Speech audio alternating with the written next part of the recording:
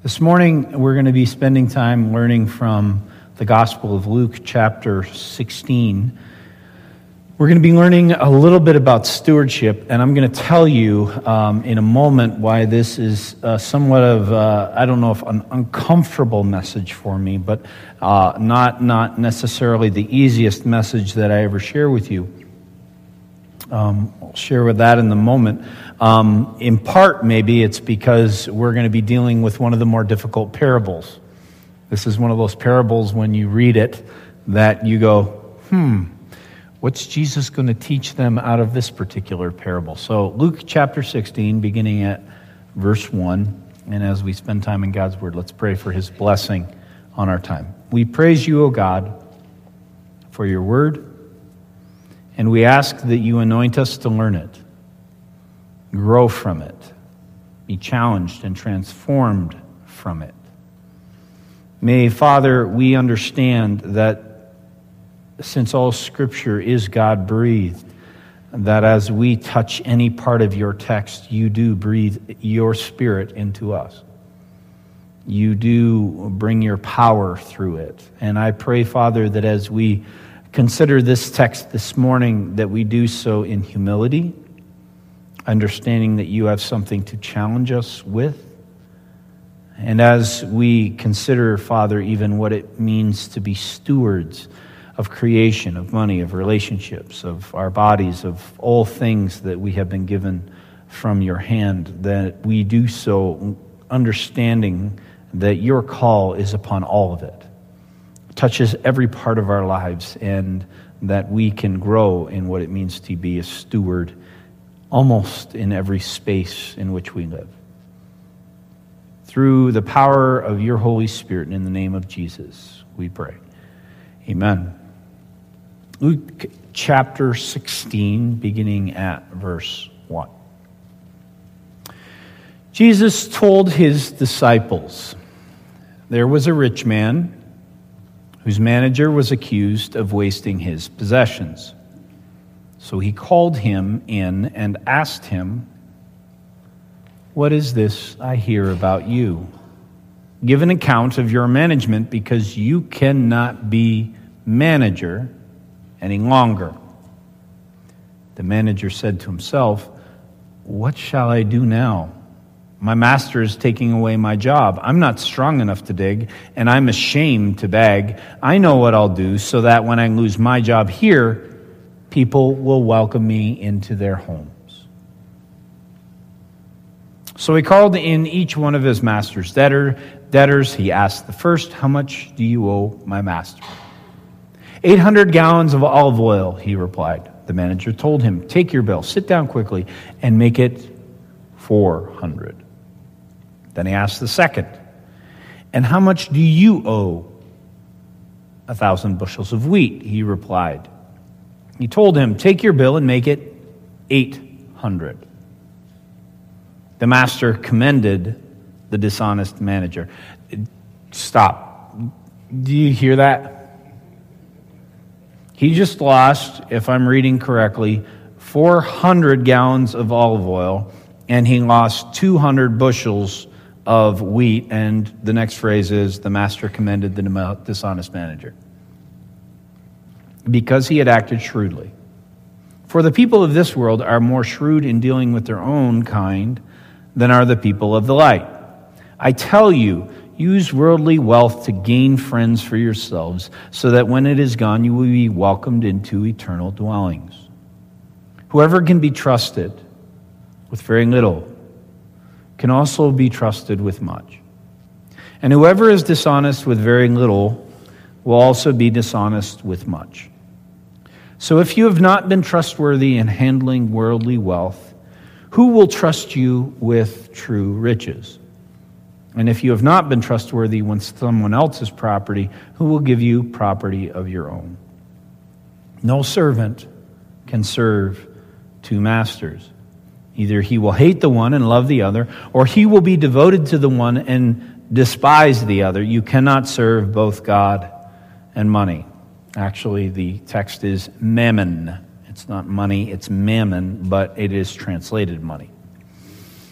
The Pharisees who loved money heard all this and were sneering at Jesus. He said to them, "You are the ones who justify yourselves in the eyes of men, but God knows your hearts. What is highly valued among men is detestable in God's sight." This is the word of the Lord.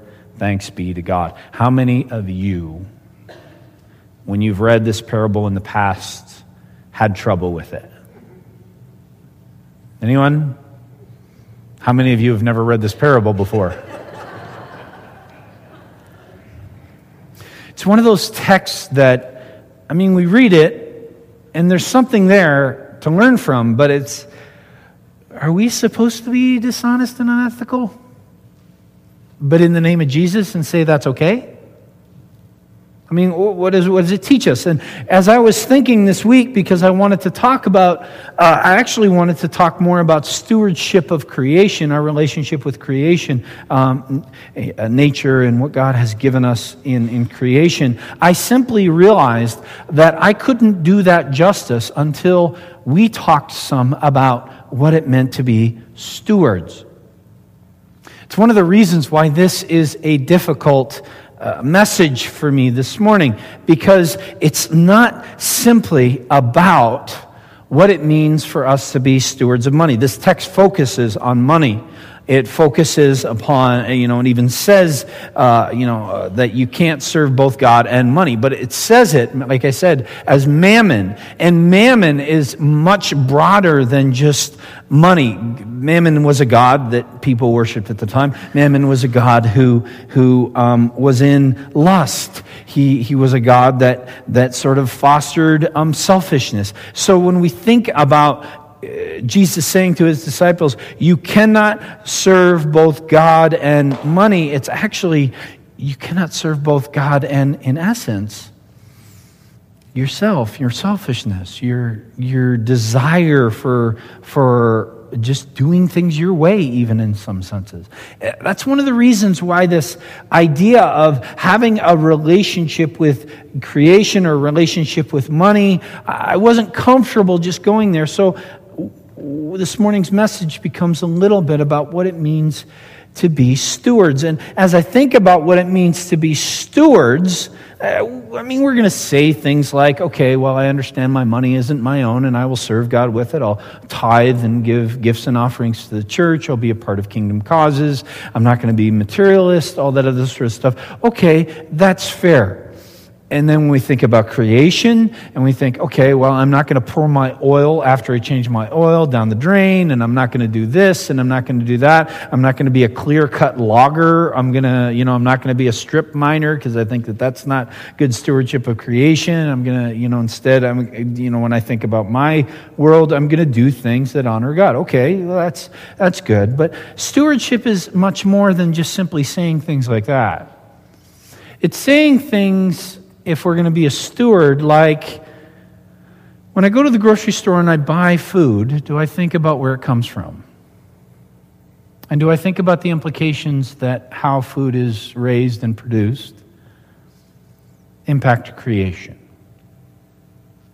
Do I think about when I invest my money in my retirement funds and the stocks that I buy, do I think about the businesses that I invest my money in? And whether or not they are good stewards of creation or of money or of justice or of relationships. When we think about stewardship in terms of a practical idea that governs many of the decisions that we make, it's not just simply as simple as saying we're going to fill up the blue barrel every week, get a compost, and start a garden. It's much more complex than that. When we think about stewardship, it should force us a little bit more to think about how we represent Christ in this world. So let's start thinking along those lines. And of course, we need to start thinking along those lines by beginning in the text. And in this text, like I said, this isn't my favorite parable. It's not my favorite parable because its meaning is its meaning is difficult to get to. It's not as simple as, the parable of the prodigal son. I mean, a son is loved by his father and embraced even though he's a broken person. We can grab onto that. It's easy. It's simple to sort of go the meaning here, but how are we supposed to feel about the manager in the text? Are we supposed to commend him? If you met this person, if this person were to live in the world that you live in the business world, if you're a businessman or businesswoman, what would probably happen to this manager? Well, we have pretty good examples of some of that when we see some of the people who end up in jail because of things like insider trading, fraud, stealing, theft, all that other sort of stuff. In some ways, this person with their selfish behavior, this is flat out sin. It's stealing. And yet, it's commended. Not only is he commended, but then Jesus himself, the Son of God, teaches this parable. I should have picked another text in some ways.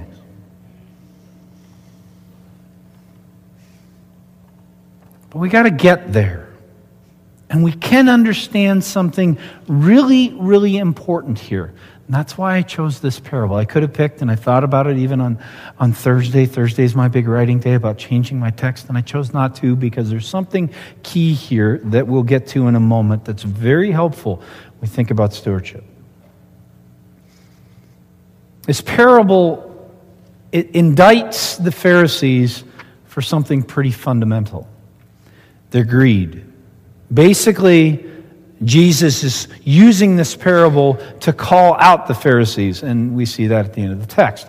Remember, however, that greed is not just about money. Greed can be about many things. Greed can be about relationships. It can be about experiences. It can be about just us wanting. It's about selfishness. Greed fundamentally is selfish behavior. And we can be even greedy in our marriage with our spouse's attention. We can be greedy with our parents with their attention and what we want from them. So in essence, when Jesus was indicting the Pharisees for their greed, yes, he was talking about money, but he was trying to get more deeper into the heart of hearts. What is your motivation? Is it selfishness? Because if it's selfishness, then we need to figure some stuff out. And when I said that at the end of the text, Jesus said, you cannot serve both God and money. Money is mammon. Mammon is gluttony, and mammon is greed, and mammon is lust, and mammon is any selfish submission to human hunger and desire. And the Pharisees were guilty of serving something other than God. And when that happens, it's a violation in and of itself of the first commandment, the most fundamental one in all the text affirmed by Jesus, even in the New Testament. That when the Pharisees were moving down this idea of greed and selfishness, that they were in essence saying, I will serve myself before I will serve God, and that puts another God before the living one. So we can see that in this whole idea of selfishness, of greed, of lust, that it's pretty important, because if we don't work it through and struggle with what it means for our behavior and our lives, we're at risk of violating one of the most fundamental commandments in all the text of Scripture. It's important. So when we start to even consider what it means to be stewards, and stewards that serve God alone above anything else, it gets a little bit harder for us to let ourselves off the hook. Here's what I mean. We can't simply do something in this life, purchase, buy, consume, simply because it's easier or cheaper. Here's what I mean. I'll indict myself. This week was a full week. And when it's a full week, what part of your day becomes probably the most frazzled? Anybody? Dinner time. If you have a full week, full day, full time, full schedule, dinner time becomes a little crazy because either you got a meeting just before it or you got a meeting just after it. You got something going on right during it. And so we as a family like to sit down and eat at our table together if we can. And I can tell you that happened once this week. And what happens if you can't do that? What do you probably do? Drive-through. Okay? So I go and I get drive-through and I go to this restaurant or that restaurant and I don't want to spend a lot of money, so I get 50-cent tacos or I get the $1 burger or I get the $5 pizza and whatever. Now, let's think about that from a stewardship standpoint. Is that good stewardship? Is it stewardship of my bodies? I've even indicted myself, and if you've been listening to my messages over the last 3 months, you know it. What did I say I was not going to do? Eat fast food. But I did. Why? Because it was cheaper or easier.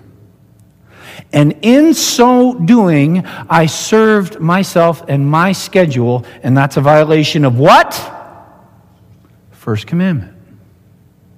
When we start to think about stewardship, serving God before anything else, it even has impact on things like how we eat dinner. And it's not just as simple as saying, okay, we're going to sit at home and we're going to eat dinner. It's even in some ways how we do that. How I'm a steward of my body. How am I a steward of the funds that I've been given? How am I a steward of creation and what we choose in order to eat? You see why this gets really complex? This is one of those challenging ideas. Stewardship is not just about making sure you have your tithe in order. It's not just making sure that you've got a recycle bin. Being a steward means that you and I think about all of life differently.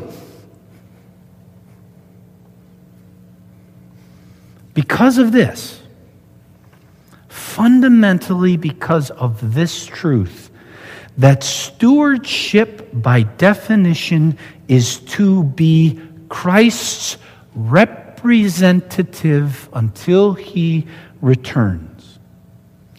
And so as I make my choices about how I live life in this world that I live in, I am a representative of Jesus.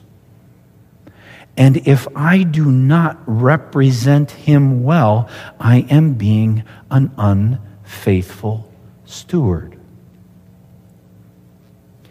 You can think about, one of the classic movies, The Lord of the Rings. In the kingdom, there is the steward who is guarding the throne until the king comes back. That's the movie, The Return of the King. Finally, he comes back to reclaim his throne from the steward. But the problem is, the steward who's been in charge for so long has gotten ahead of himself and believes himself to be in charge. He's not acting as a good steward. For us to think likewise, are we thinking we are the one in charge and get to be the ones to make the decisions about how things go? If so, we're not being a good steward. But then the question becomes, how far is too far? Right? How far is not far enough? Do we tie ourselves to trees so that they don't cut down old growth forests? I won't. I don't think that's a good idea. I think there's better ways to think about being a steward of creation. Does it mean that we give all our money away? On that one, I would say perhaps. Jesus said to the rich young ruler, he said, sell all you have and give your money to the poor and come follow me. Possible. I don't know what's too far there. Is it too far to maybe do some research and investigate some of the companies that you buy your food from to discover how it is that they raise? Is it sustainable? Is it sustainable and is it ethical? And what is ethical? Is it ethical to kill animals? Some people would obviously say no. I think that's too far because God has given us the world, fill the earth and subdue it. Eating of flesh is very clear. In all of Scripture, I think it's okay. And thus, if you're going to eat animals, they need to die, so there needs to be butchering. Okay. But maybe even how they're maintained. And believe me, I've had those discussions with many of my farmer friends from up north. It means that we actually need to struggle with this stuff if we are going to have a relationship with the creation around us as stewards of creation. It means that we can't simply say, I'm not going to worry about this, because by the very definition of you being a follower of Jesus, you are a representative of Him. When people look at you, they should be able to see Jesus, and they should be able to see Jesus in all that you do, in how you handle your finances, in how you take care of your body, in how you look at creation, in all the things of life. And that should be challenging for us. It should be challenging even for us thinking about what we drive, what kind of car that we have. There's a part of me that shakes my hand at Toyota Priuses because they're these little piddly car that makes me think if my daughter were to have one and get in an accident, then suddenly she would be destroyed. But there's a part of me that loves them. Because we can't keep doing things the way that we're doing for very long. We need to continue to rethink stuff. We can't just say it's okay to have the big SUV that gets 15 miles to the gallon. There's a time and a place for it, maybe. But we can't just sit there and say that that's how all of us should live life. It should be a struggle, folks. One of the most controversial Banner articles that have been in the last 4 or 5 years. The Banner is the magazine of the Christian Reformed Church, the denomination which we are a part of. And it was this title, Would Jesus Drive an SUV? There were people fired up about it. Of course, you got to remember the Banner is published in Michigan, the home of the Big Three Auto Group, and so there's an issue. However, I think the question posed was a valid one. Not only what you drive, but then how you drive. See why this is hard? You see why this should challenge you and I? Why we actually have to be thinking Christians when it comes to stewardship? As we look back at the text and we look back at this very complex, challenging parable, we do get some help in understanding more how to work this through. Now look at the parable again. I want you to really look at it. So if you have your Bibles, look at it. Do the debtors know who is giving them the break? Do they know? All they know is that somebody, the manager, came and said to them, quick, write down on your ledger 400 instead of 800. 800 instead of 1,000. Is there any clarity from the text that the manager said, by the way, I'm being dishonest, I'm stealing from my master, and so I'm the one doing this for you? Does he do that? No. These people, the debtors, don't know who it is that is telling them to erase their debt. So, listen to me. If, let's say, for example, you owe your parents money, and I know that there's no children in the room who owe their parents money. Katie Algersma will be here next Sunday, by the way. if you owe your parents money and your mother comes to you and says, you owe us $1,500, make it $1,000. What do you think about your mom? You think she's awesome. But what if it were your dad who said to her, go and tell our daughter that she owes us $1,000, not $1,500? It's the person who is represented to you as the one giving the gift. And the one who would give the gift would be the master. And so by sharing the gift with the debtors, the people who are grateful, they're grateful to the master. He's the one who gave them the break. He's the one who said, it's okay for you to owe me less. They would have it in their hearts to value what was given to them from the master. The reason this is a difficult parable is that by being gracious and generous, the steward is actually showing the loving side of his master, even without his master knowing it. And thus we have, again, the phrase that we get, which seems so silly, the master commended the dishonest manager. Because by him doing what he had done, the master is glorified. Now, please don't go from this place and say, Pastor Scott said that I can now act unethically in business and in dealing with the environment. I'm not.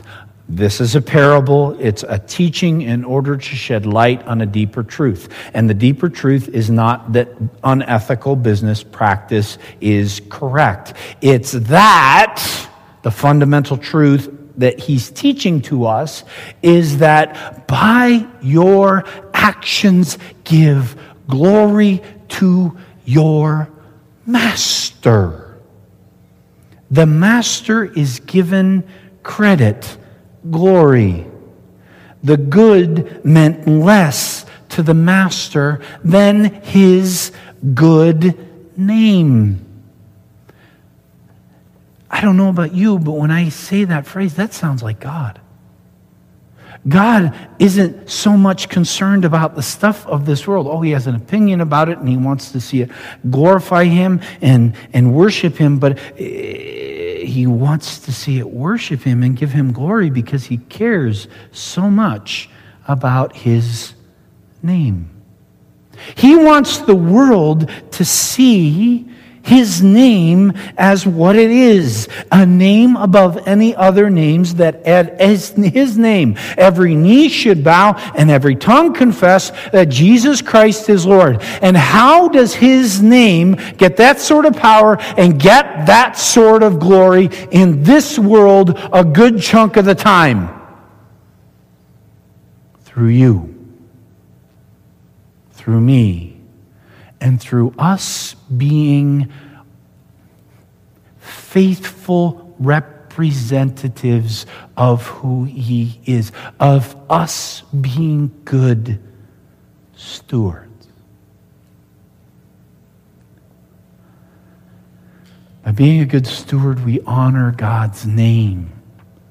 We glorify him. We give him credit. So for us to consider how Christ is calling us to carry his name as his stewards is fundamental for us being good servants. I'll tell you a little quick story. On Friday after Ray's funeral, I got in my car. I needed some time alone. I drove for 4 hours up to Visalia. It was a nice time. I spent some time with friends doing fantasy football. Let's not have that conversation. As I'm there, I'm speaking with a friend, and if you don't know, the dairy industry is tight right now, very, very difficult. And there are a lot of people going to bankruptcy, and one of the conversations that I have with a lot of folks up there is who's probably going to lose their dairy next. There's a number of folks who are going through that particular issue right now, and they're going to lose everything. One individual, though, was a topic of discussion. He's a Christian. He goes to one of the local area churches. He's a prominent Christian businessman. And he is in the process of bankruptcy. He is supposed to be losing everything. He owes people somewhere north of $2 million.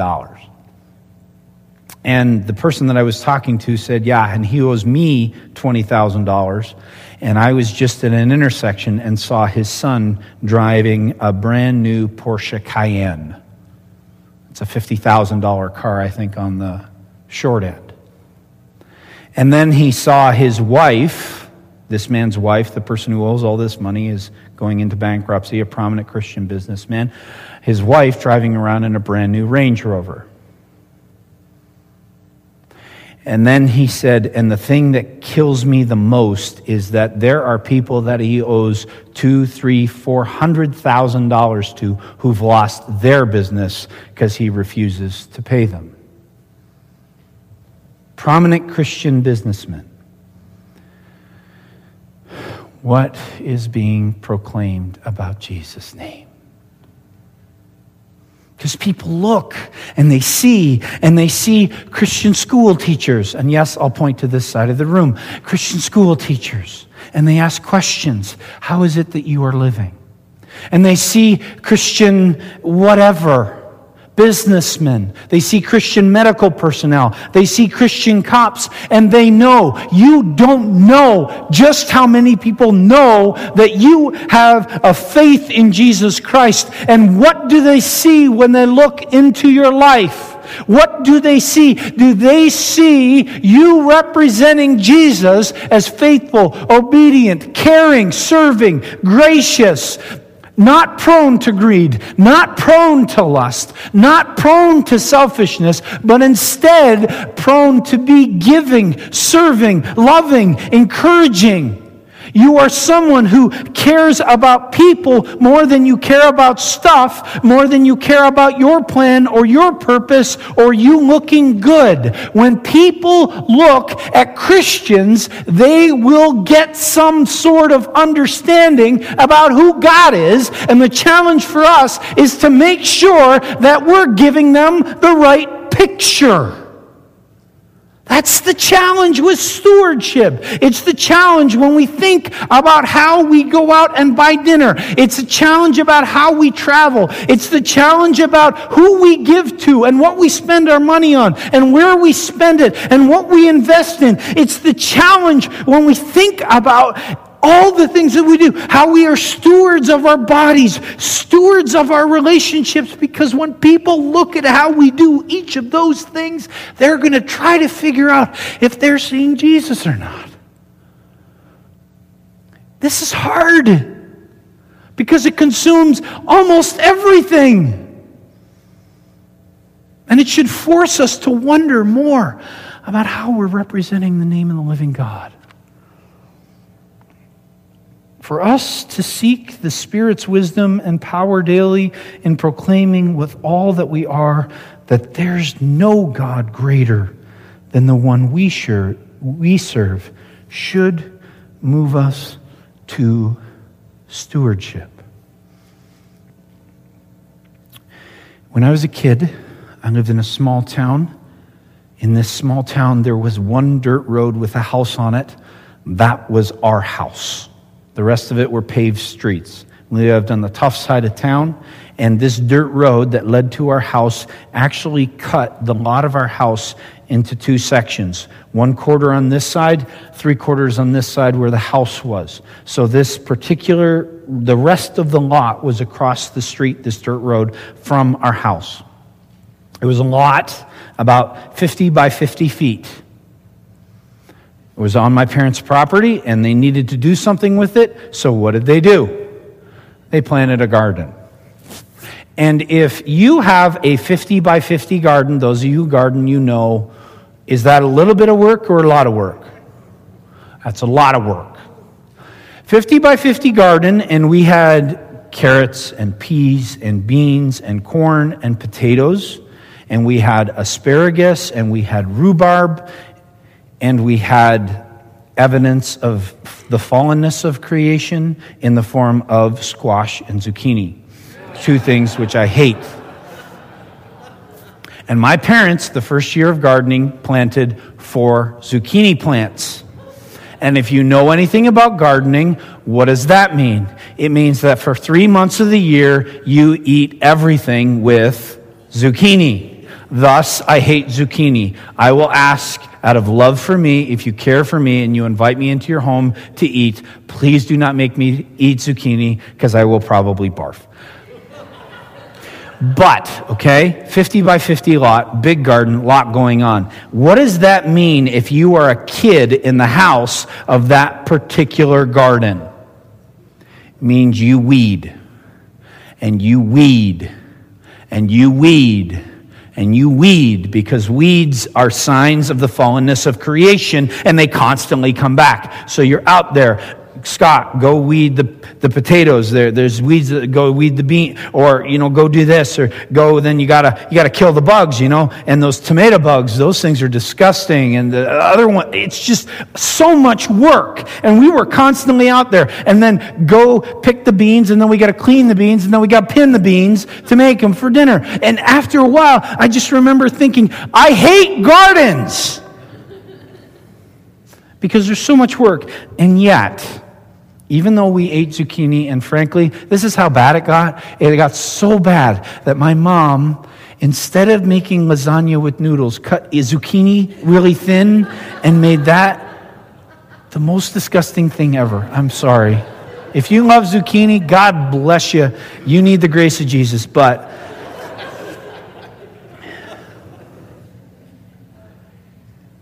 if we had 4 zucchini plants, we had a lot of zucchini. There was way too much for us to eat. So what happened? Remember, I live on the poor side of town. It meant that every night, almost, when we would pick corn, because we had 2 big long rows of corn, when we would pick corn, we would pick 10 ears of corn, 2 for each of our family, and then I would pick 10 more. And I would walk over to this neighbor with a bag of food, because that's what my parents told me to do. And it meant that zucchini, I would take 2 bags of zucchini and take them to the neighbors. It meant carrots were there. It meant beans were there. And it's just a simple, small thing. But you know what? People in our neighborhood knew that we went to church. We were the Dutch kids in the neighborhood. And they knew that we drove 25 minutes in order to go to church. They thought that was crazy, but they ended up knowing that we go to church. So when we would show up with 2 bags of food and say, here, my parents wanted to make sure you got some food. Poor folks, didn't have a lot. My parents, through my slave labor, was showing people Jesus. I can't forget that. And it's a simple thing. It was a garden, 50 by 50, a lot of work, child labor. But there's other ways too. In how you deal with your clients in your business, they'll know you're Christian and what it looks like for you to show Jesus or not. How you are a neighbor. How you care for and are a steward of the world that you live in. Is it okay maybe for you to be a person who says, you know what, some of this stuff actually does matter. This pipeline that runs from Canada down to Louisiana to bring oil that spilled who knows how much oil in Louisiana, you know what?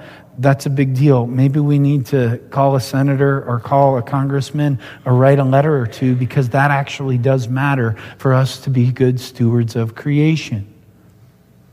These sorts of things are important, because either we show people Jesus through the Spirit's power, changing us to think about these things and opening up ways for us to learn and grow, or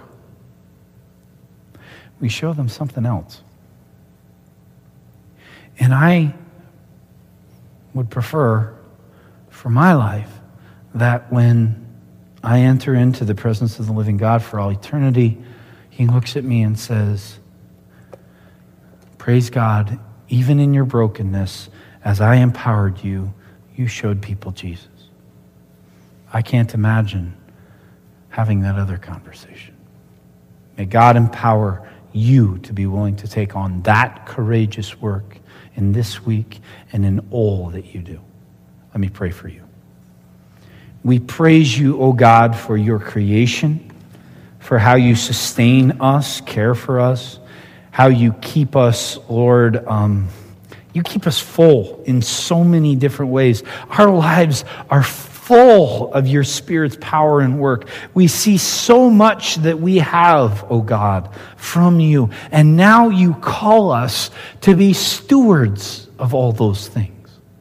You call us to be stewards with the bodies that we've been given, that we show people Jesus, not through gluttony or not through laziness, but through healthy living, through exercise, through, Father, what it means to make good and wise choices with our bodies. You empower us to have the funds to do different things. And Father, as people bear witness to who we are, may we give a good account of who you are through the funds you've given to us. May we think through what it means to be a person who thinks beyond ourselves and our own selfish or easy actions, and instead, Lord, think about how it carries your name. May we, Father, in all creation think likewise. May we know that you've given us the beauty of the mountains, the stars in the sky, the oceans deep, Lord, and all the stuff that we have from your hand. And that you call us to be people who guard that, who subdue it. We fill the earth, we subdue it, we use it, Lord, appropriately in order to meet the needs of the people that need food or things to survive, but that we do so, Father, representing who you are as good stewards, showing people Jesus. Lord, empower us to this end, to act in wisdom and to act in faith. We pray these things, all in the name of Jesus Christ. Amen.